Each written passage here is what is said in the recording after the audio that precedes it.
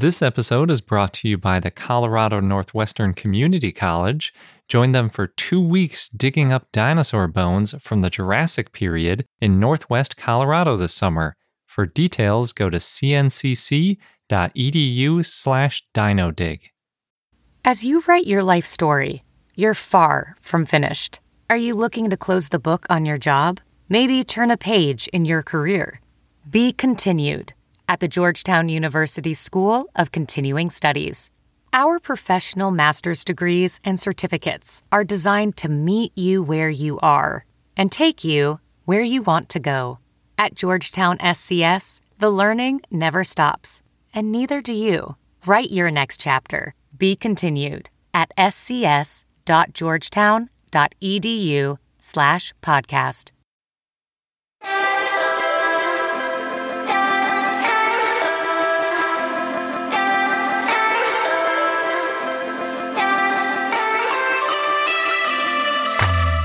Hello and welcome to I Know Dino. I'm Garrett. And I'm Sabrina. And in today's podcast, we're covering Dinosaur of the Day, Edmontosaurus/Anatotitan, depending on if you're a lumper or a splitter. We have a ton of dinosaur news, including 3 newly named dinosaur genera. And we would like to give an especially big thank you to our Stegosaurus patrons. Specifically this week, we'd like to thank Chris, Nicholas, Kyle and Betsy, Blaze Campbell, and Trent Carbajal. And Trent's new, so thanks, Trent, for joining. Yeah, and thanks to everyone who is a patron. We really appreciate all your support. If you'd like to join this amazing group of people, then check out our page at patreon.com/iknowdino. So jumping into our 3 brand new dinosaurs, the first one was published in Nature Communications, and it was by Xu Xing, Philip Curry, and Michael Pittman, among others. And it covers a new troodontid, Jianyan Hualong Tengai, and it's named after the Chinese company Jianyanhua, which helped fund the expedition, and a woman, Fang Teng, who helped collect the specimen. Jianyan Hualong was around in the early Cretaceous, approximately 125 million years ago, and it's a very complete skeleton that they recovered, including feather impressions, the skull, some claws, the wishbone, and even the tail, which is covered in all sorts of feathers. They believe it to be an adult based on fused bones throughout the body, and the whole thing is only about 112 centimeters or 3 feet 8 inches long, and it had an estimated weight of about 2.4 kilograms or 5.3 pounds. Tiny. Yeah, pretty small, but it's similar to other troodontids from the area. And it's the earliest known troodontid with asymmetrical feathers, and that's what you need in order to fly. So combining that with the fact that younger, meaning earlier in the Cretaceous, troodontids had longer arms than the ones that followed them, they got shorter arms. They think that that might mean that these asymmetrical feathers are kind of a shared characteristic with other groups. So there might have been multiple branches of dinosaurs that all had these asymmetrical feathers that might have been used for some kind of flight type thing, either gliding or that wing-assisted inclined running or something like that. And they also found that these troodontids had feathers and a feather pattern that was similar to Archaeopteryx. They had that tail feather, big paddle looking thing, and then also lots of feathers on their arms/wings, depending on what you want to call these things that it has on the front of its body. So pretty cool discovery, and it tells us a little bit more about troodontids and some other early feathered dinosaurs. The next discovery that I want to talk about is by Emmanuel Schopp and Octavio Mateus, and it was published in PeerJ. They describe a new diplodocid called Galeamapis pabsti, and the genus was named by the same authors back in 2015 in the paper when they looked at nearly 100 sauropods and brought back the genus Brontosaurus. My favorite paper. Yeah, it's a pretty good one. Yeah, so in that paper, they also named Galeamapis hayi, which was previously known as Diplodocus hayi, just like with Brontosaurus, how the species was previously under Apatosaurus. And Galeam means helmet, and opus means need, which they chose because it literally translates to the German name Wilhelm.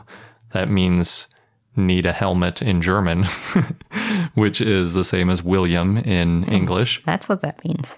Yeah, it's kind of a weird... I'm sure there's some good reason for why that's the case, or maybe nobody knows. I don't know.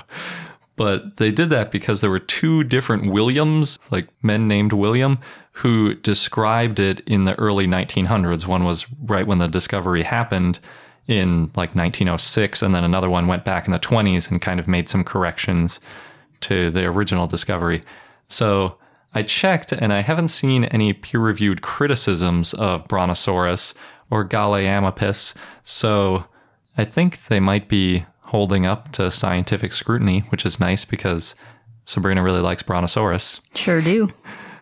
That doesn't mean that there hasn't been a paper. I just looked through the 27 papers that cited it, at least their titles, to see if any of them were criticisms of it, because usually if somebody publishes a paper that's like, I don't like that, it'll specifically say like criticism of, and then, the title of the other paper, or, in reference to, and then the other paper. So I didn't see any of that for Brontosaurus or Galeamapis. So back to Galeamapis Pabsti. The Pabsti part comes from Ben Pabst, who led the excavation of the fossil back in 1995 and then prepared it for mounting once it was at that stage. So he's pretty invested in this fossil. They found it in the Morrison Formation just on the Wyoming side of the border with Montana. So really far, far north central Wyoming. Pretty much as middle of nowhere as America gets. And it's about 150 million years old. They recovered over 20 vertebrae, lots of ribs, parts of the fore and hind limbs, and a foot. And a really rare find for a sauropod, they also found most of the skull, which is great. And probably the reason that we can be so sure that it's a diplodocid, because it's got those peg-like teeth. And the narrow skull. Yeah. I mean, it really does look a lot like Diplodocus, which isn't surprising considering it was synonymized for a while. Actually, it never had a name before being called Diplodocus. It was always just a different species of Diplodocus until Schopp and Mateus got to it. The find appears to have reached sexual maturity, but probably not full adulthood since not all the bones are fused, so it might have had a little bit more growing to do. And it differs from Diplodocus with more robust legs, and it's got a different shaped neck. So the words that people use to describe vertebrae are so insane. It's like dorsal, ventral, so many prefixes strung together. And you can follow it once you're used to it, but anyway, it basically boils down to it had a more triangular neck near the head, meaning the neck was a little bit wider at the top and narrower at the bottom than other diplodocids because of these things that were sticking out of the vertebrae. So this is just another sauropod that were thrown into this mix of already a ton of sauropods. We talk about different sauropods all the time, and they have these really minute differences. But in the paper, they kind of try to address that a little bit by saying that there's a really high level of diversity, but it probably worked because of, quote, spatial and temporal segregation of the species as well as niche partitioning, end quote. So basically, they were in different areas, and since sauropods were around for about 100 million years, and one species usually lasts about 2 million years, there's plenty of time to have a whole bunch of different sauropods in that time range. And then the niche partitioning works because you have things like diplodocids with those peg-like teeth, and then you have Camarasaurus with the chisel-y teeth, and then you have the other dinosaurs that are almost like ruminids where they grind up the food. So yeah, it all works out.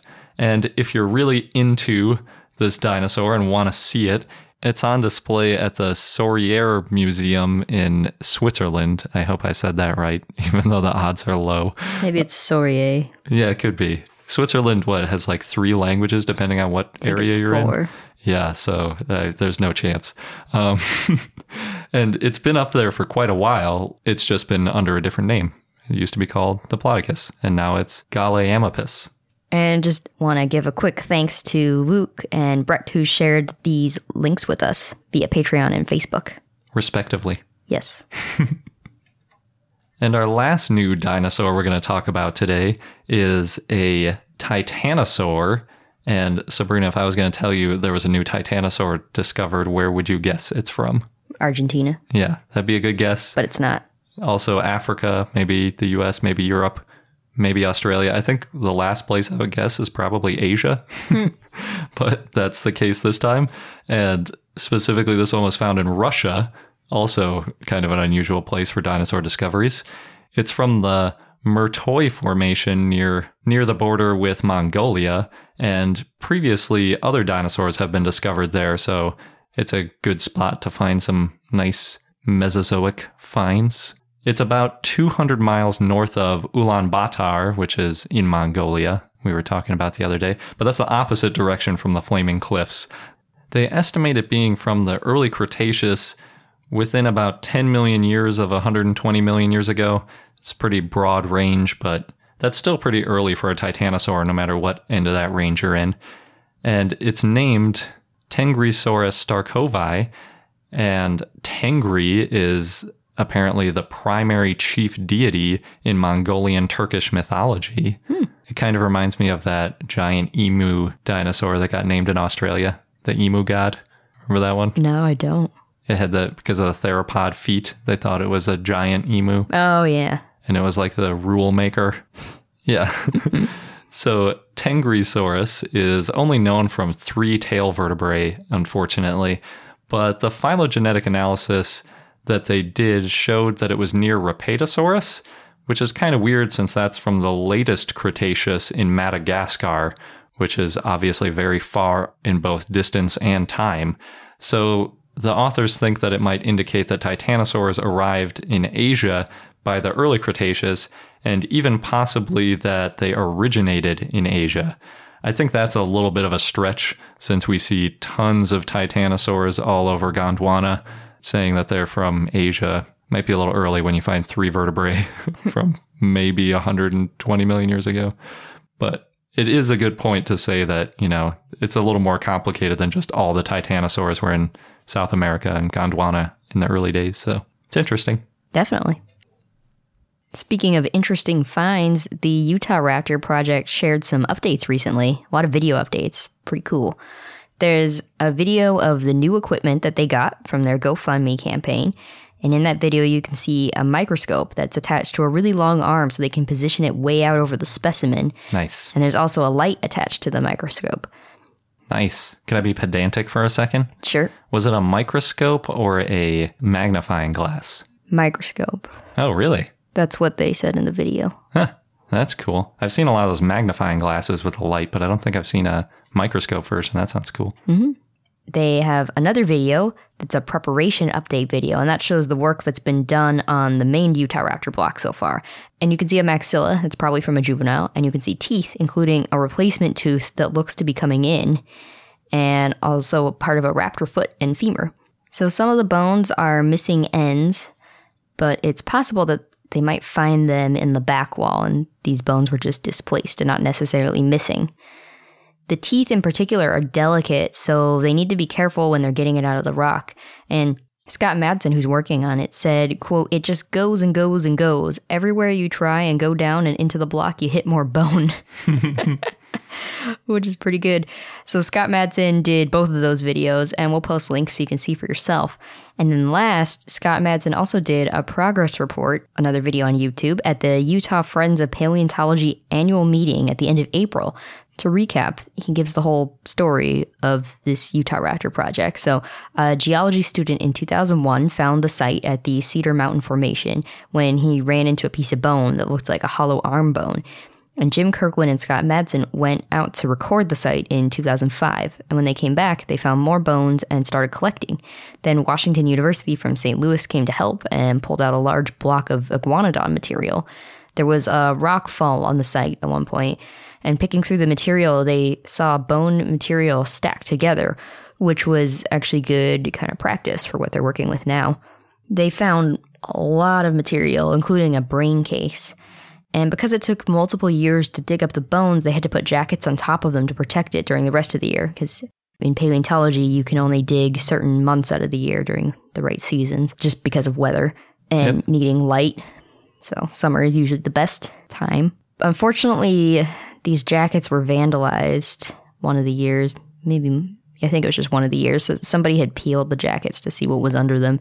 So after that, they started making the site less visible. They used brown tarps to make it blend in more. And sometimes they bury the tarps too. Yeah. Eventually, they determined that they were looking at a quicksand deposit. It was really difficult to move the bones off the site. There's heavy blocks and a lot of cliffs in the area. And one of the ways that they decided to move it was with a big sled that they built. And this sled had to support a block that weighed 18,000 pounds. Reminds me of like the Egyptians moving those huge chunks. For the pyramids? Yeah, for the pyramids. They show that on sleds sometimes. And sometimes they put them on like logs or something to kind of roll it. Well, so they had to drag this block about 1.5 miles to get it onto a flatbed and then take it to the Utah Geological Survey in Salt Lake City. However, they didn't have a lab big enough to get the block into. They wanted to prepare it initially at the University of Utah, but the floors wouldn't have been able to support it. Oh, geez, that would have been bad. Mm-hmm. So luckily, the Museum of Ancient Life at Thanksgiving Point offered the space. They had the right equipment, they had a big enough area, they could support it. But there was still trouble getting this block into the space, so they had to cut it down a bit. And when they did, they found a lot of bones sticking out. They had about 2 inches of leeway on each side when they moved the block into the building. Wow. And the block sat there for about a year while the team tried to get funding. And then, as we've talked about a lot on the show, they started using GoFundMe, but they still need more money to keep it going. And they've started doing prep, but Scott Madsen does it as just volunteer work for now. And it's really cool because if you're at Thanksgiving Point, people can see the work as it's happening. That is awesome. Yeah, we missed that museum while we were in Utah. We thought that it was really far from Salt Lake City. And I think the night before we were leaving, we're like, yeah, we really need to get to Thanksgiving Point. And Josh Cotton pointed out to us like, oh, it's just like a half hour away. We're like, ah, crap. We should have gone there when we had a chance.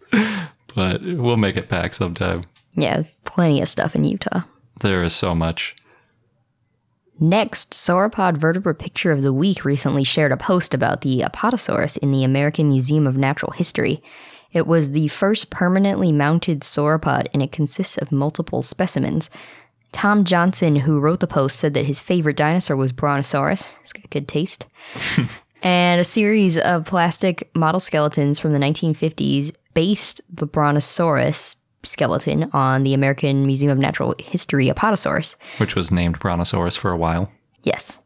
So sometimes you can find skeletal reconstructions that compare the completeness of specimens by coloring the actual bones red. Yeah, or other colors. But it's always cool when you see that, so you know just what you're looking at, how many of them were dug out of the ground versus how many had to be molded with artistic interpretation. Or coming from other specimens or something. Yeah. Yeah. And in 2005, Upchurch and others released a study of the 11 most complete Apatosaurus specimens. So using those descriptions, Tom was able to color code this Brontosaurus model to show the composite of the mount, how many different specimens were in there, as well as which bones were modeled or unspecified.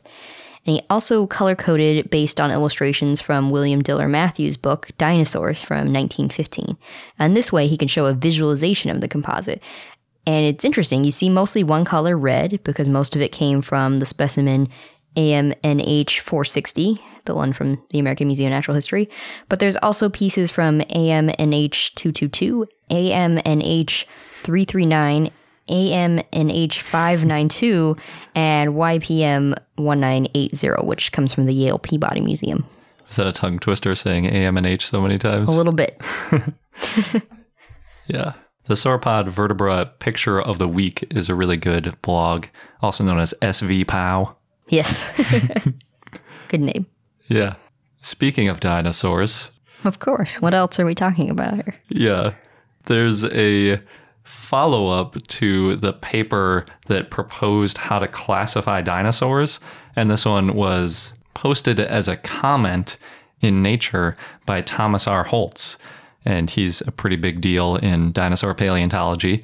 So we talked about this about 2 months ago, specifically the proposal of Saurischia and Ornithocelida as a new classification as opposed to the kind of traditional Saurischia and Ornithischia. So, as a quick reminder, Saurischians include sauropodomorphs like Brontosaurus and also smaller herbivores, and all the theropods. So that's basically all the predators plus some weirdos like Therizinosaurus. Then Ornithischians include all the herbivores that aren't sauropods, basically. So you've got Stegosaurus, Ceratopsians, Hadrosaurs, Ankylosaurs, etc., etc., etc. So back in March, these authors redefined Saurischia, which is pretty confusing because they use the same name, but they decided to classify it differently. So now they're proposing Saurischia is sauropodomorphs, and then a few Triassic carnivores like Herrerasaurids, which are just always difficult to classify. And typically, Saurischia includes theropods. In fact, theropods are most of Saurischia. So what they did was they took theropods out of Saurischia and plopped them into a new group called Ornithocelida with all of the Ornithischians. So now you've got basically theropods and Ornithischians in Ornithocelida and the sauropodomorphs over in Saurischia. But that's confusing because Saurischia used to mean something else, and I still had to look this up to remember what exactly they did because it's confusing. Anyway, in the new Tom Holtz article, he suggests keeping the Ornithocelida name, which would still include theropods and Ornithischians, but adding a new group named Pachypodosauria, which was coined by Friedrich von Huene back in 1914. And in Pachypodosauria, we would put in sauropodomorphs and Herrerasaurids rather than just reusing the name Saurischians, and it makes it a lot less confusing.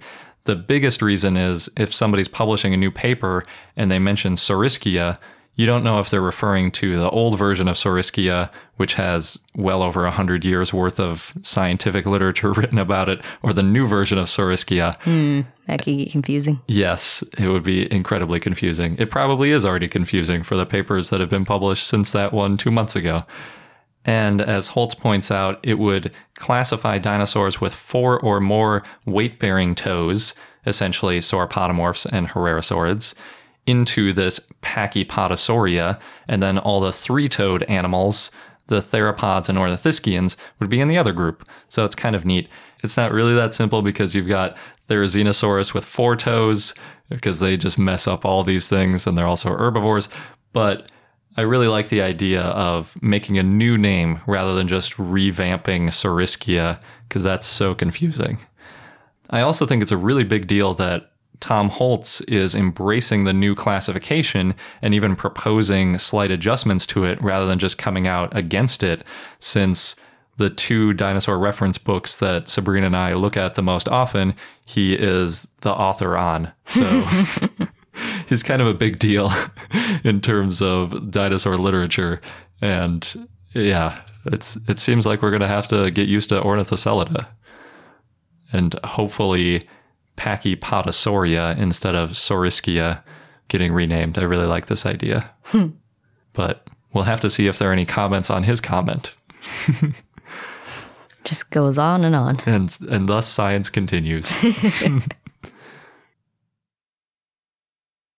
This episode's brought to you by the Colorado Northwestern Community College, where you can become a part of the scientific process. As a participant, you can go on a real-life dinosaur dig, and you'll be helping to advance science and our understanding of the ancient world. What's really cool is that the fossilized bones that are being excavated, they're public, and they're going to be displayed and preserved for future generations to study and admire.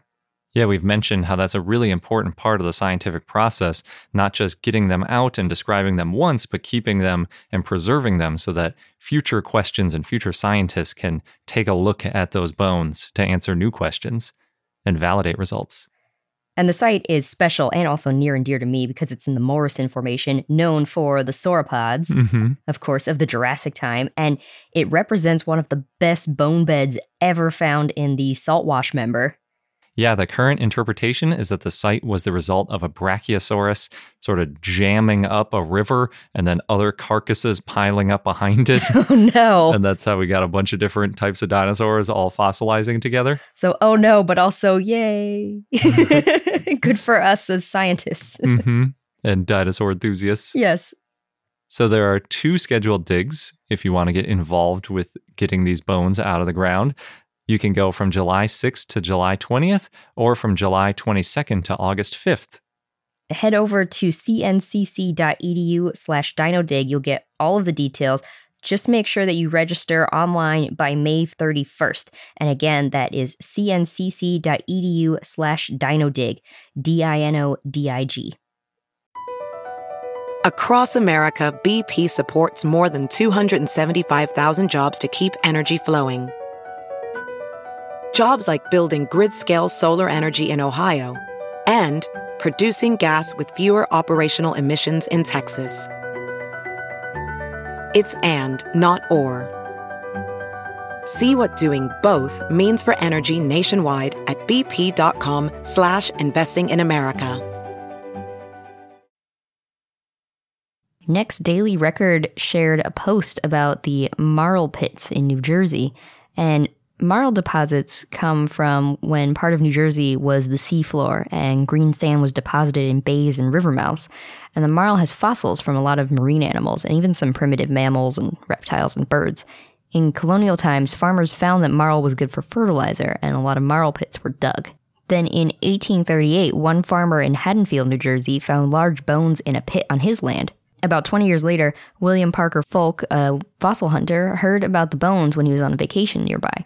He called Joseph Leidy, who's his friend, to come by, and they and a crew excavated the bones, and these turned out to be the first nearly complete dinosaur skeleton. And it was called Hadrosaurus foci, named after Folk and Haddonfield, and it was the first mounted dinosaur displayed to the public. It was put on display in 1868 at the Academy of Natural Science in Philadelphia. Yep. And New Jersey's still a great place for paleontologists, not necessarily for dinosaurs, but for marine fossils, including mosasaurs. And the site where this Hadrosaurus, known as Haddie, was found is now a neighborhood. It's no longer a dig site. The exact location was unknown until a Boy Scout, Chris Breeze, found it again in 1984 using maps and Leidy's descriptions. And now it's marked with a plaque, and you can see it if you park at the end of a street of houses. And we have been there. There's also a table full of dinosaur toys, and kids in the neighborhood use it to exchange dinosaur toys. Yeah. When we went there, there was nobody else around. Mm-hmm. It's like basically at the end of a dead-end street, and it looks like any other, little ravine that water runs down. We thought we were in the wrong spot. Yeah. Yeah, but there is a sign that you can kind of see from the road. It's not real obvious. And then there's a picnic table that has all these toys on it. And we were over there. We were trying to figure out how to set up a tripod to take a picture of ourselves near the sign. And a man and his son were coming over to play with the toys. And they took a picture of us for us. And then we went to downtown Haddonfield for lunch and took a picture with the Haddonfield Haddie statue. Statue, which was really cool. And then in a different trip, we went to the Academy of Natural Science in Philadelphia. Yep, and saw the original mounted. I don't know if it's original. I don't think so. I think it's... But they still have these bones or replicas of bones mounted, so you can see the original dinosaur style mount that was constructed. It's really cool. Highly recommended. Definitely. Plus, Haddonfield was a nice spot. It was a summer day. Yeah, Haddonfield's nice. Next, Darren Nash wrote an introspective post on Scientific American about All Yesterdays, which is a book he co-wrote and illustrated with John Conway, C.M. Kozman, and Scott Harmon back in 2013. It came out around the same time as the movie Walking with Dinosaurs, just for context. And now Darren writes about the reliability of reconstructions of dinosaurs and other prehistoric animals. So Gregory Paul, a scientist and paleoartist, has greatly influenced the way that we see skeletal reconstructions of dinosaurs. According to Darren, quote, feathery theropods and fuzzy ornithischians have been portrayed with only the minimal amount of covering such that their skeletal outline is still visible. At its most extreme, the trend has resulted in zombie dinosaurs, where every bone in the skeleton is visible in the live animal. This method of applying the minimal amount of soft tissue to a reconstruction has become known as shrink wrapping, end quote. That is a big problem all over the place. It's funny on Reddit, sometimes people will post like the most shrink wrapped dinosaurs where like vertebra are sticking out of the back of some of these sauropods, and you know, like things that would probably be muscle attachment points become spines. It can be pretty ridiculous. Yeah, so this book, All Yesterdays, in it, they created shrink-wrapped versions of modern animals. Hippos, baboons, whales, and they found them to look unrealistic. That's great. I would love to see a shrink-wrapped whale. Well, we should get the book then. I guess so. So it is possible then that fossil animals look unrealistic in this shrink-wrapped way. On the other hand, there's an argument that there could have been a lot of variation with individuals in a species based on age, season, sex. But still, scientists may have underestimated a lot of things about dinosaurs, such as the thickness of their feathers, or the look of ornamentation, frills, crests, spines, even how fat they were. So it could be that feathered theropods were completely covered in feathers that hide their skeletal form. The idea of All Yesterdays was to portray this alternative way of envisioning dinosaurs by showing, quote, the same sort of soft tissue covering we see in living animals. We also experimented with the portrayal of behavior, showing animals in unfamiliar and novel situations inspired by the behavioral diversity present in living species, end quote. The book All Yesterdays was independently published by Irregular Books, which is created and managed by John Conway and C.M. Kozman, and you can purchase the paperback for as little as $30 and the ebook for $8.99. It's got a lot of positive reviews, so thinking about it, Garrett. Yeah, it sounds clever. I'm all about ebooks because we're out of space. Maybe if it's a really good-looking shrink-wrapped hippo. Yeah. I want the print version. That's true. For art, print versions are still nicer. And then for some of these older books, like I just bought a copy of The Dinosaur Heresies. That doesn't exist in ebook format. Oh, really? I couldn't find it, at least. I think it's been out of print for like 20 years. Yeah, that's interesting. If it ever goes out of copyright, someone will turn it into an ebook. Yeah. How long? But copyrights last like 100 years now? Yeah, so whatever an ebook is in the future. We've only got like 50 years to go now? Yeah. Technologies will change by then. Yeah. You'll look at it on some sort of heads-up display or something. And next, thanks to our listener Ken for sending us some information about his new Kickstarter project. It's called Primeval Kings, and he's already met his goal, which is really great. Congrats. Yeah, and it's an art book of different dinosaurs. So the highlight of it is a Stegosaurus fighting an Allosaurus, which is painted in color. And then he's got a lot of sketches that are black and white. And I've been seeing them over the last couple months posted on Reddit, and he was taking some feedback about how to adjust their proportions and things to make them more realistic, which is cool. Yeah, it looks like there might be some kind of feathers on that Allosaurus. Yeah, he definitely has feathers on some of the theropods. Yeah, it's cool. The description, it says it, I really like how it starts out. This art book began its life approximately 65 million years after the deaths of its subjects. Autumn 2016, to be more precise. And he participated in the annual Inktober challenge and Draw Dinovember. I think I've heard of Draw Dinovember. I didn't know about Inktober. It's funny because every time you talk about Draw Dinovember, you say you think you've heard of it. You've really? Definitely heard of it. I definitely have. And talked about it on the podcast I just don't talk about it enough. I don't remember. Yeah. So congrats, Ken. And if you're interested in supporting him, we'll put a link in our show notes. Yeah, and hurry, he's already sold out some of his reward tiers, so limited time. Yep. A few weeks back, we covered the news about the idea that tyrannosaurs may have had sensitive snouts that helped them with hunting and dealing with hatchlings and courting mates. And illustrator Dino Puera from the Southern Ontario Natural and Science Illustrators Organization wrote about what it was like to help recreate that dinosaur, because Dino was the one to illustrate for the first time, and it was Daspletosaurus horneri. And he said that Thomas Carr asked him to help draft an illustration, which, quote, had a lipless face shrink-wrapped, there we go, with large flat scales, end quote. And he also said, quote, since this is the first hypothesis proposed to show the facial integument of tyrannosaurs, I am thrilled to have been the first person to bring this awesome new vision to life, end quote. So it's pretty cool getting that kind of inside look, because you don't really hear too much about the artists who come up with these illustrations. Yeah, but that interaction between the paleo artists and the scientists who discover the bones is really interesting, and they both do add a lot to our understanding of dinosaurs. Definitely. Speaking of carnivorous dinosaurs, because that's what Spletosaurus was, the Vividen put together a video list of large carnivorous theropods. And in order to be included in the list, it had to be a true theropod according to the Barron et al. Reassignment and have a mass of 5,000 kilograms or more. This overview includes Tarbosaurus, which was around 5 tons, Acrocanthosaurus, which was 6 tons, Carcharodontosaurus, which was between 8 and 9,000 kilograms, Tyrannotitan, around 6,400 kilograms, and a whole bunch more. And he gives the sizes of all the dinosaurs and some fun facts, like if they've appeared in the media, and then he lists all his sources in the video. So it's a good, quick overview. Cool. Brian Switek published a profile on Triceratops and how it wasn't as friendly as we might think, which it makes sense. It was a large animal. It had horns.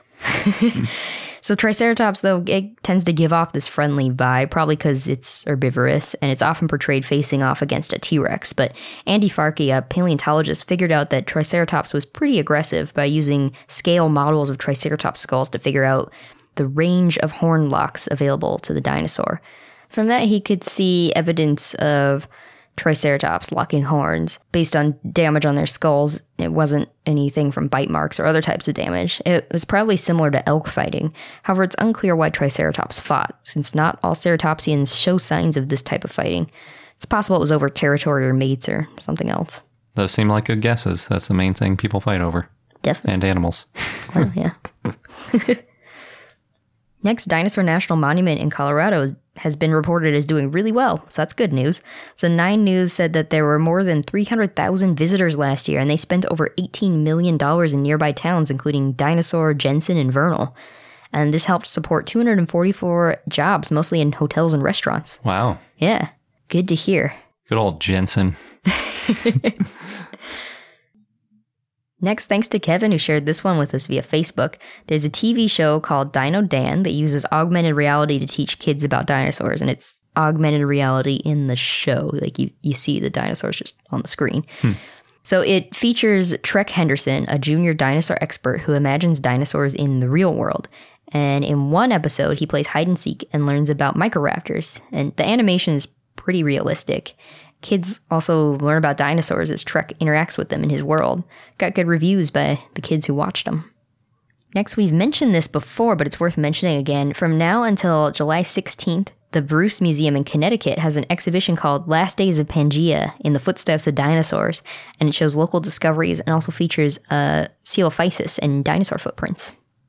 And if you're looking for a vacation spot this summer, you might want to try traveling the Montana Dinosaur Trail. We did that last summer. Or at least we started it. Yeah, started a very small portion of it. We got to 3. Yeah. 3 out of 14. That's not bad. Did we get a stamp at all of them? We forgot to get a stamp at one of them, so we got the same stamp from the... And then I think we forgot to get one at the last one, too. Oh, so we only have 2 stamps. That's too bad. Yeah. Oops. Well, Newsstock reported on it this week with some details, and we've mentioned this before when we did it. Basically, you get a prehistoric passport, you get a stamp for each place that you visit. Remember to do that. If you make it to all 14 museums, you get a t-shirt, right? Yeah. And you have to make it to all the museums, I think within 2 years or something. I thought it was 5 years. Oh, maybe it's 5. Yeah. 5 would make it more possible. Yeah. But I think in order to start, you pay like $1 or $5 or something for the little passport. And then if you want the t-shirt at the end, you send a letter or something, or you call somebody who manages it. Yeah. It's really cool. I've been to probably half of the dinosaur museums in Montana. But not within 5 years. No, not within 5 years. And Sabrina's been to, like a quarter of them, I guess. Maybe a little less. 3. The 3 we went on last summer. 3 out of 14. Yeah. I don't know what 3/14. It's about a quarter, I guess. Yeah. Yeah, in a lot of these museums, they have events and digs. And one of the stops, Carter County Museum in Ekalaka, won a Montana Tourism Award. And we met people from that museum at SVP. Yeah. Yeah, I love these small museums because they're right in the thick of all the discoveries. So they always have really cool things, and they let you touch a lot of the bones typically too, which you can't do at the bigger museums because people would wear them out. Yep, much more up close and personal. Yeah.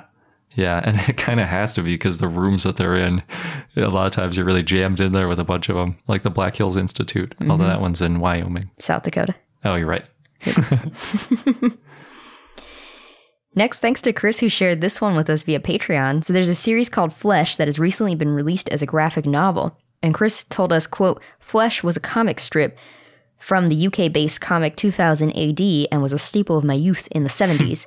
The series has just been released as a graphic novel. The link, he sent us a link, gives a short video introduction to the story. Dinosaurs and cowboys, what's not to like? And we agree. At least I agree. Yeah, it looked really cool. It did. And I watched the video, and in the video, it said that the comic was created in 1977 by Pat Mills, and this world is controlled by corporations, and there's one company, the TransTime Corporation, that sends rangers, such as Earl Regan, a cowboy, back to the past to farm dinosaurs for meat. Yeah.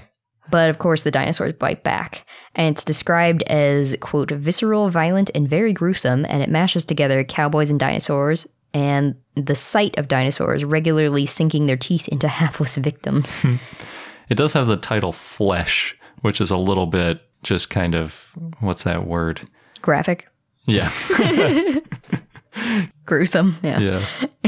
So the graphic novel is called Flesh, the Dino Files, and it's now available in print for about $21, and it looks like it's going to be soon available digitally for $12.99. Next, Melbourne Mint in Australia launched a proof 5-ounce T-Rex $5 silver coin on May 2nd. There's only 500 pieces, and it was struck by Perth Mint. The coin was issued for Tuvalu, a Polynesian island. And the front of the coin shows Queen Elizabeth II, and the back shows this cartoonish T-Rex with its mouth open. And the words T-Rex are also on the coin in this kind of cartoonish font. The coin, according to the website, costs $495. Oh. Probably Australian dollars, since you can buy it via the Melbourne Mint website. But that seems like a lot, yes. Yeah, we bought a Canadian T-Rex coin for $20, and it's a $20 face value coin. Yeah, I wonder why this one's so much more. I think that one came with free shipping, too, because they have a whole thing where it's like $20 for a $20 coin. And yeah, it had a maximum of 3, so we bought 3. We still had to figure, we were going to maybe give those away or something. Yeah. And it wasn't cartoonish looking either. No, it looks really cool. But Canada and Australia have released a lot of dinosaur coins lately. Sometimes when they make a new discovery, they'll release a coin within a year or 2. Yeah, that's pretty cool. US should do that. Oh, yeah, they could do like a version of the quarters. Oh, yeah. You could do 50 easily. Mm-hmm. But you wouldn't be able to have a dinosaur from each state. You could almost. You could do a fossil from each state. That's true. And then just mostly dinosaurs, obviously. That would be cool. It would be. We should write our Congress people. So next, Snapchat recently got another patent for Spectacles, which is its video camera sunglasses, and they show plans for augmented reality. The company seems to be planning to have glasses, visors, watches, and other items, according to the patent, along with an AR helmet and AR glasses attachment. And there's no timeline yet for this, but some people are hoping or speculating to be able to put T-Rex in random places. This is based on a tweet that says, quote, my favorite part of the patent is this T-Rex. I hope future Spectacles let me put a T-Rex in random places. And there's a picture in this tweet of a T-Rex walking next to some cars. I wonder if that was just of the HoloLens, because the HoloLens has that ability to add a T-Rex. Yeah, we talked about that a few months ago, I think. It could be. Just put them everywhere. Yeah. Next, in the UK, a woman sheared her alpacas to have fun hairdos to celebrate her 10th year of breeding them, and one of them looks like a dinosaur. In the photos, it's kind of Stegosaurus-like how we've seen cats styled, some of them. They have bumps of fur along its back. Another one looks like a poodle, and another one has a mohawk. Not quite as fun. Actually, the poodle is pretty entertaining. That sounds pretty good. Did she shave it all the way down like they do with poodles? Yes. Oh, man. Well, because otherwise the alpacas are too hot. Oh. That's funny. I also saw some great dinosaur cake designs. So McComb shared a recipe for an Arlo from the Good Dinosaur Cake. And it requires, among other things, sugar paste, brown and green food coloring pens, and a bamboo skewer to help cut some of the shapes. It looked like a lot of work, so many steps in that recipe, but the end result is gorgeous. If the right person's doing it, I could see like some Pinterest fail moments happening after hours of work. That's true. That would be how mine looked if I tried this. Yeah, just let's not try. We'll just admire. Yeah. There's speculation that dinosaurs are now the new unicorns. So It's a weird thing to say. Well, it's, I guess, because unicorns used to be on it, or maybe they still are on anything. I've never really kept up with the unicorn fad, but it was a headline that caught my attention. I guess so. So the debrief put together a list of 12 dinosaur trendy items. Some of the dinosaur items include a dinosaur applique short sleeve t-shirt. There's dinosaur socks, a Kate Spade dinosaur keychain, which costs 60 pounds, dinosaur sweatshirts and dinosaur graphic tees, and a Coach dinosaur wristlet in leather, as well as a dinosaur iPhone 7 case. Like I say, bring on the dinosaurs, get more of that stuff. Maybe some more dinosaur clothes. We talked about this with the children's clothes, and girls want more dinosaur things, but adults also. Yeah. More than just the graphic tees. That's true. That's interesting. I don't remember unicorns being that big, but I might not be the right market for that. Probably not. Yeah. Because I didn't notice any of these dinosaur things either, since they're all targeted at women that care about fashion, and I'm neither of those things. You don't want a Kate Spade dinosaur keychain? I don't even know what Kate Spade is. It sounds familiar. Is that like a jewelry company or something? Brand. Okay. Anyway, speaking of dinosaur swag, Popular Science Shop is selling a 3D neon dinosaur light for $30. It's normally $60, but it's currently on sale. It's 10 inches tall and stands on a dark plexiglass stand, and it's a very detailed light. It looks like a 3D model wireframe. Yeah, it looks really cool. I'm tempted to get it. Yeah. It comes in 7 colors, including green. I don't know if it's still going to be on sale when this airs or not. That's, yeah, It might it not didn't be. have a sale date on Yeah. it, so we shall see. But it's really impressive. Garrett and I took a glass blowing class once years ago, and it was Real neon. really difficult to shape. Yeah, we made neon sign, but Sort it of. was pretty simple bends. We were trying to make music notes, but you couldn't tell. Well, we pivoted. It started out as music notes, and it turned into 3 balls. I don't know. I don't know if you actually contributed any class to that. I think most of did. yours collapsed. Nah, I made at least one. Okay. You probably made one. But this, I think, is made out of LED light. It looked like that kind Okay. of luminescent filament stuff. Okay. Because otherwise, there's no way they could do that for $60. Yeah. Hey, it's Kaylee Cuoco for Priceline. Ready to go to your happy place for a happy price? Well, why didn't you say so? Just download the Priceline app right now and save up to 60% on hotels. So whether it's Cousin Kevin's Kazoo Concert in Kansas City, go Kevin, or Becky's Bachelorette Bash in Bermuda, you never have to miss a trip ever again. So download the Priceline app today. Your savings are waiting. Go to your happy place for a happy price. Go to your happy price, Priceline. CarMax is putting peace of mind back in car shopping by putting you in the driver's seat to find a ride that's right for you. Because at CarMax, we believe you shouldn't just settle for a car. You should love your car. That's why every car we sell is CarMax certified quality, so you can be sure with upfront pricing that's the same for every customer. So don't settle. Find love at first drive and start shopping now at CarMax.com. CarMax, the way car buying should be. And now on to our dinosaur of the day, Edmontosaurus / Anatitan, which was a request from Marcos via Patreon. So thanks, Marcos. It was a hadrosaurid, duck-billed dinosaur that lived in the Cretaceous in what is now Western North America. And there's 2 known species. There's Edmontosaurus regalis and Edmontosaurus annectens. The type species is Edmontosaurus regalis, and that species name means regal or king-sized. Edmontosaurus, the genus, is named after Edmonton, the capital of Alberta, and the fossils were first found in southern Alberta. So there's a long history here. Obviously, it's had multiple names. It's more than just Anatitan. Edmontosaurus regalis was named in 1917 by Lawrence Lamb based on 2 specimens found in Alberta that George Sternberg had found in 1912 and 1916. However, there are a lot of species that are now classified as Edmontosaurus that were named earlier, including Edmontosaurus annectens, which Charles Marsh named in 1892, and that had originally been called Pliosaurus, and then Trachodon, then Anatosaurus, And now Anatosaurus and Anatotitan are now usually considered to be synonyms of Edmontosaurus. But we'll get to that. Charles Marsh named Clausaurus annectens in 1892, based on a partial skull roof and skeleton and a second skull and skeleton. These specimens were collected in 1891 by John Bell Hatcher in Wyoming. And Marsh described in 1889 a lower jaw that Hatcher found in the Lance Formation, and he named that Trachodon longiceps, and it was larger than a previous find by Edward Cope. Yes, this is a Bone Wars dinosaur, which is why there is so much history and stuff around it. And so many names, because they both overnamed dinosaurs. Yep.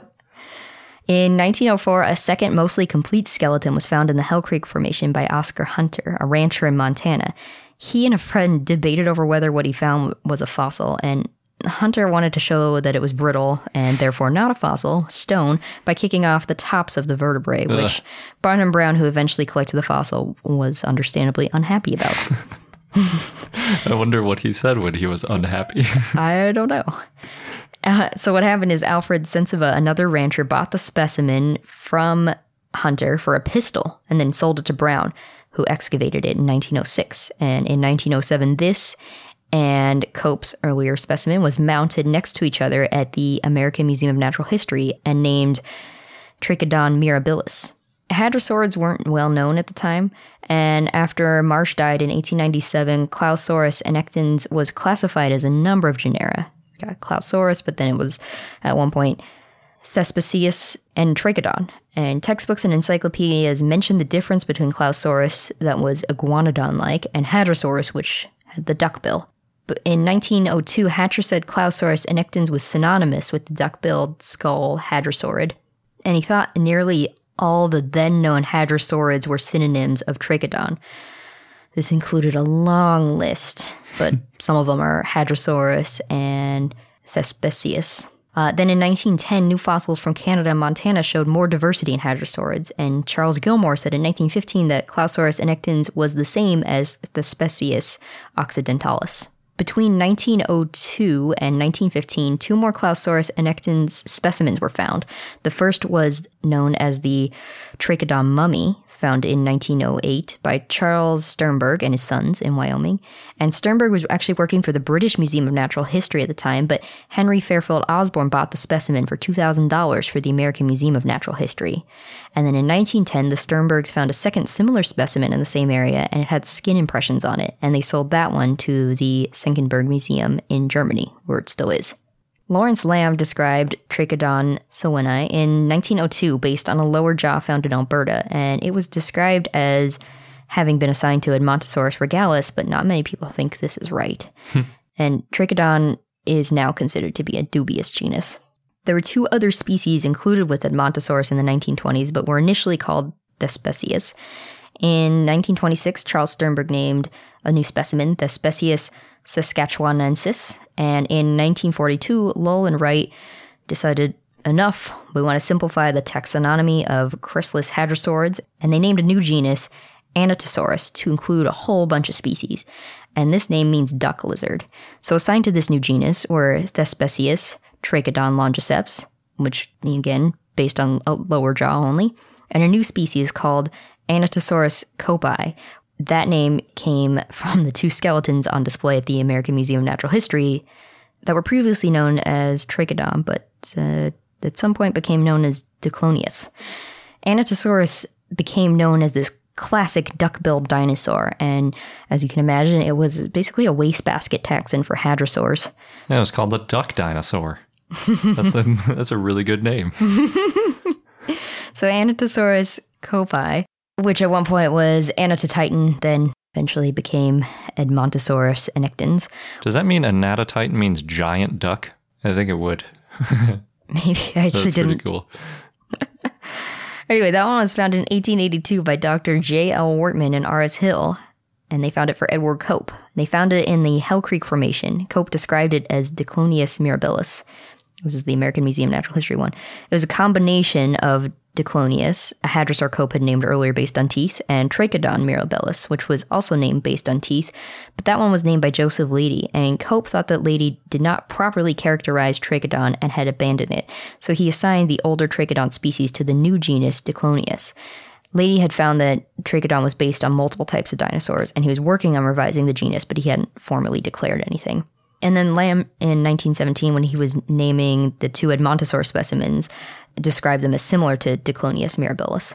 In the 1970s and 80s, Michael K. Brett Sermon re-examined this material and found that Anatosaurus annectens, the type species, was actually a species of Edmontosaurus, and he said that Anatosaurus copi was different enough to be a separate genus. This was part of his graduate work, and it's not considered to be an official publication by the International Commission of Zoological Nomenclature, but it got out there and got people thinking. And in 1990, Brett Sermon and Ralph Chapman designed a new genus for Anatosaurus copi called Anatotitan. Then Anatosaurus saskatchewensis and Anatosaurus edmontini were reassigned to Edmontosaurus. Anatosaurus longiceps became Anatotitan, either as a second species or synonym of Anatotitan copi. Because the type species Anatosaurus annectens became Edmontosaurus, Anatosaurus is no longer considered to be a junior synonym. At this point in time only, there were considered to be three species of Edmontosaurus. They had Regalis, annectens, which included Anatosaurus edmontini, and Saskatchewensis. Then, in 2007, Nicholas Campione and David Evans said that there were only two valid Edmontosaurus specimens, Regalis and annectens, and they found that Anatotitan copi was a synonym of Edmontosaurus annectens. The Anatotitan skull was actually a mature Edmontosaurus annectens, they said. In 2011, Campione and Evans looked at all known Edmontosaurus skulls and found that the shape of the skulls changed as it grew. The skull became longer and flatter, and this led to mistakes in classification, and according to them, meant that Thespesius edmontini, aka Edmontosaurus annectens, was more likely a subadult Edmontosaurus regalis, and also that Edmontosaurus saskatchewensis represented juveniles, Edmontosaurus annectens were subadults, and Anatotitan copi were mature adults. It's also possible that Trachodon longiceps is also a synonym of Edmontosaurus annectens. There are some Edmontosaurus specimens that were found in Alaska and western Texas that have since been reassigned away from Edmontosaurus to other genera. There's Ugronaulic and Cretosaurus, and I believe we've talked about both of those. Yeah, I think so. When they were reassigned, because it was pretty recent. So Edmontosaurus, now that we have covered the history, it's a saurolophine hadrosaurid, which is the group that had solid crests or fleshy combs on their head instead of large hollow crests like Lambeosaurinae. It's one of the largest hadrosaurids. It grew up to 39 feet or 12 meters long and weighed 4 tons. It's possible it even got larger than that, up to 49 feet or 15 meters long, and weighed 9 metric tons, and this is based on a couple specimens that are still being studied. However, very large Edmontosaurus were probably rare due to environmental stress or disease, and also they were prey. There's a lot of bone beds that have been found. One in the Lance Formation has remains from 10 to 25,000 Edmontosaurus. Really? Apparently. That's crazy. I wonder if it's that many bones or that many individuals, because that would be an insane number of individuals. Yeah. But based on these bone beds, it's possible that Edmontosaurus lived in groups and they may have even migrated. So Phil Arbel and Eric Snively said in 2008 that Edmontosaurus may have migrated annually 1,600 miles or 2,600 kilometers round trip between Alaska and Alberta, but not everybody agrees with this. And actually, Chisholm and others in 2012 found that hadrosaur remains in more polar regions were from groups that lived there all the time and didn't migrate. So it's kind of up for debate. Yeah, it's a tough one to measure. Definitely. Edmontosaurus was an herbivore, and it could move on both 2 and 4 legs. It probably walked on 2 legs when moving fast, and it had really powerful leg muscles. It could run up to 28 miles per hour or 45 kilometers per hour. Didn't we see a recent study that was looking at another hadrosaur, and it said the fastest thing was galloping? I can't remember. That sounds familiar, but I can't remember which one. And I don't think they looked at stresses on the body and things. There were a couple kind of limiting features. No, it was hopping. That's what it was. It worked out to be hopping. Oh, that was for the Edmontosaurus. They looked at it as kangaroo hopping, but it didn't seem feasible to actually do. Yeah, that was fun. There might have been for other dinosaurs too, but I did just read this about Edmontosaurus specifically. I love that idea. Yeah. With Edmontosaurus, they were bulky and they had a long, flat tail and obviously a head with a duck-like beak. And they held their tail horizontally. The tail had ossified tendons, so it was ramrod straight. This stiff tail may have helped them with balancing, especially when they're changing between 2 and 4 legs. And hadrosaurs, unfortunately, sometimes are known as the cows of the Cretaceous. But it turns out they may have been more powerful than we realized because they had these large back legs and these muscly tails, and they can run faster than a T-Rex. But horses of the Cretaceous does not have alliteration, so I still vote for cows of the Cretaceous. And they were prey, so I understand. The largest known Edmontosaurus skull was 46 inches or 118 centimeters long. And Edmontosaurus, as I mentioned, they had these comb-like crests on their head and triangular skulls. Its head is bigger than that troodontid that was just found in China. Amazing. Some Edmontosaurus skulls were so well preserved that scientists could make casts of the brain cavity, and they found that it had a proportionally small brain, which isn't too surprising. There's bones around its nasal openings that had deep indentations, which may have held inflatable air sacs. And scientists have found sclerotic rings in the eye sockets and stapes, which is reptilian ear bone, in Edmontosaurus specimens, which are rarely preserved. Edmontosaurus annectens has a longer, less robust skull than Edmontosaurus regalis, and Edmontosaurus regalis comes from an older formation than Edmontosaurus annectens, though they've both been found in the same area. So the older formations there are the Horseshoe Canyon and St. Mary River formations, and the younger ones are Frenchman, Hell Creek, and Lance. The latest Cretaceous. Yeah, they lived till the end. Yeah. Edmontosaurus also had a frilly ridge of soft tissue down the center of its neck and back, and they had 4 fingers in each hand, and the second, third, and fourth digits were about the same length and were put together via a fleshy covering. Their little finger was shorter and not connected to the other 3. It had 3 toes on each foot, and they had hoof-like tips. Cope had originally thought that hadrosaurids were amphibious, based on the lower jaw being weakly connected, and thought it might break off if it ate non-aquatic food, but he also thought that the beak was weak, and this turned out not to be true. Turns out the short fingers that hadrosaurids had and the rigid tail were not great for swimming, so no, they were not really aquatic. But he wasn't the only one who thought that. There's a lot of scientists who used to think that Edmontosaurus was aquatic and they ate aquatic plants. They thought that until the 1960s and 70s. And then William Morris in 1970 said that it had a diet like modern ducks and used its beak to filter plants and aquatic invertebrates. But this is now considered to be false. Scientists have found skin impressions and possible gut contents of Edmontosaurus. It had this toothless beak, but it was covered in keratin. One of the mummy Edmontosaurus at the Senckenberg Museum in Germany has some of this keratinous material on the beak. And it used its beak to cut food. It either cropped it or clamped its jaws on twigs and branches and then stripped off the leaves and shoots. It could eat food on the ground, and it could eat food that was off the ground up to 13 feet or 4 meters. It probably grazed its food, though, based on wear patterns on the teeth. And it had these cheek-like structures so it could keep its food in its mouth. Based on the tooth structure, it probably sliced and ground its food. It had dental batteries, so it had up to 2,000 teeth at the back of its jaws. And it only had teeth in the upper cheeks and the dentaries. It continually replaced its teeth, and they took about half a year to form each. Their teeth grew in columns, and the number of columns depended on the size of the Edmontosaurus. So Edmontosaurus regalis had between 51 and 53 columns, and Edmontosaurus annectens had 52. From the 1980s to early 2000s, it was thought that hadrosaurids could chew by moving their lower jaw backwards and forwards, based on a model by David Weishampel in 1984. But in 2008, Casey Holliday and Lawrence Wittmer published a study that found Edmontosaurus did not have skull joints that would allow this motion. So a 2009 study by Vincent Williams and others said that there may have been a combination of movements, including an oblique kind of motion. That's like what we talked about last week with Diplodocus. Mm-hmm. There's been reports of gastroliths found in Edmontosaurus annectens.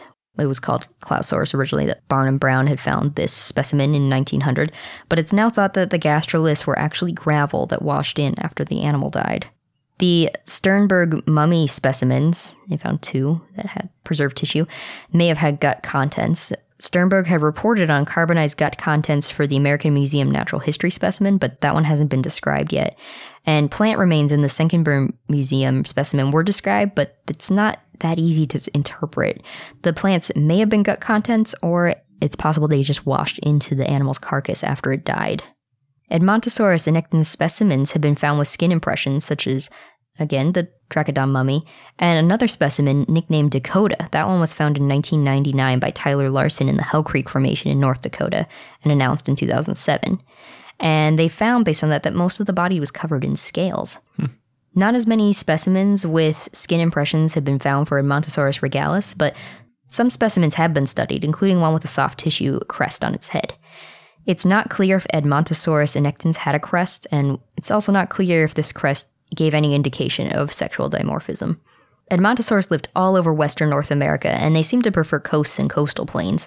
The Lance Formation, where some Edmontosaurus specimens have been found, had a bayou setting with tropical conifers and palm trees around hardwood forests and a humid subtropical climate, and they lived among fish and salamanders, turtles, lizards, snakes, shorebirds, even small mammals. They also lived at the same time and place as Triceratops and Tyrannosaurus, because they're one of the last non-avian dinosaurs. As we mentioned, they lived till the end. Edmontosaurus bones were described as having tumors in 2003. There's a bunch of different things, even possibly metastatic cancer. This may have been genetic or from environmental factors.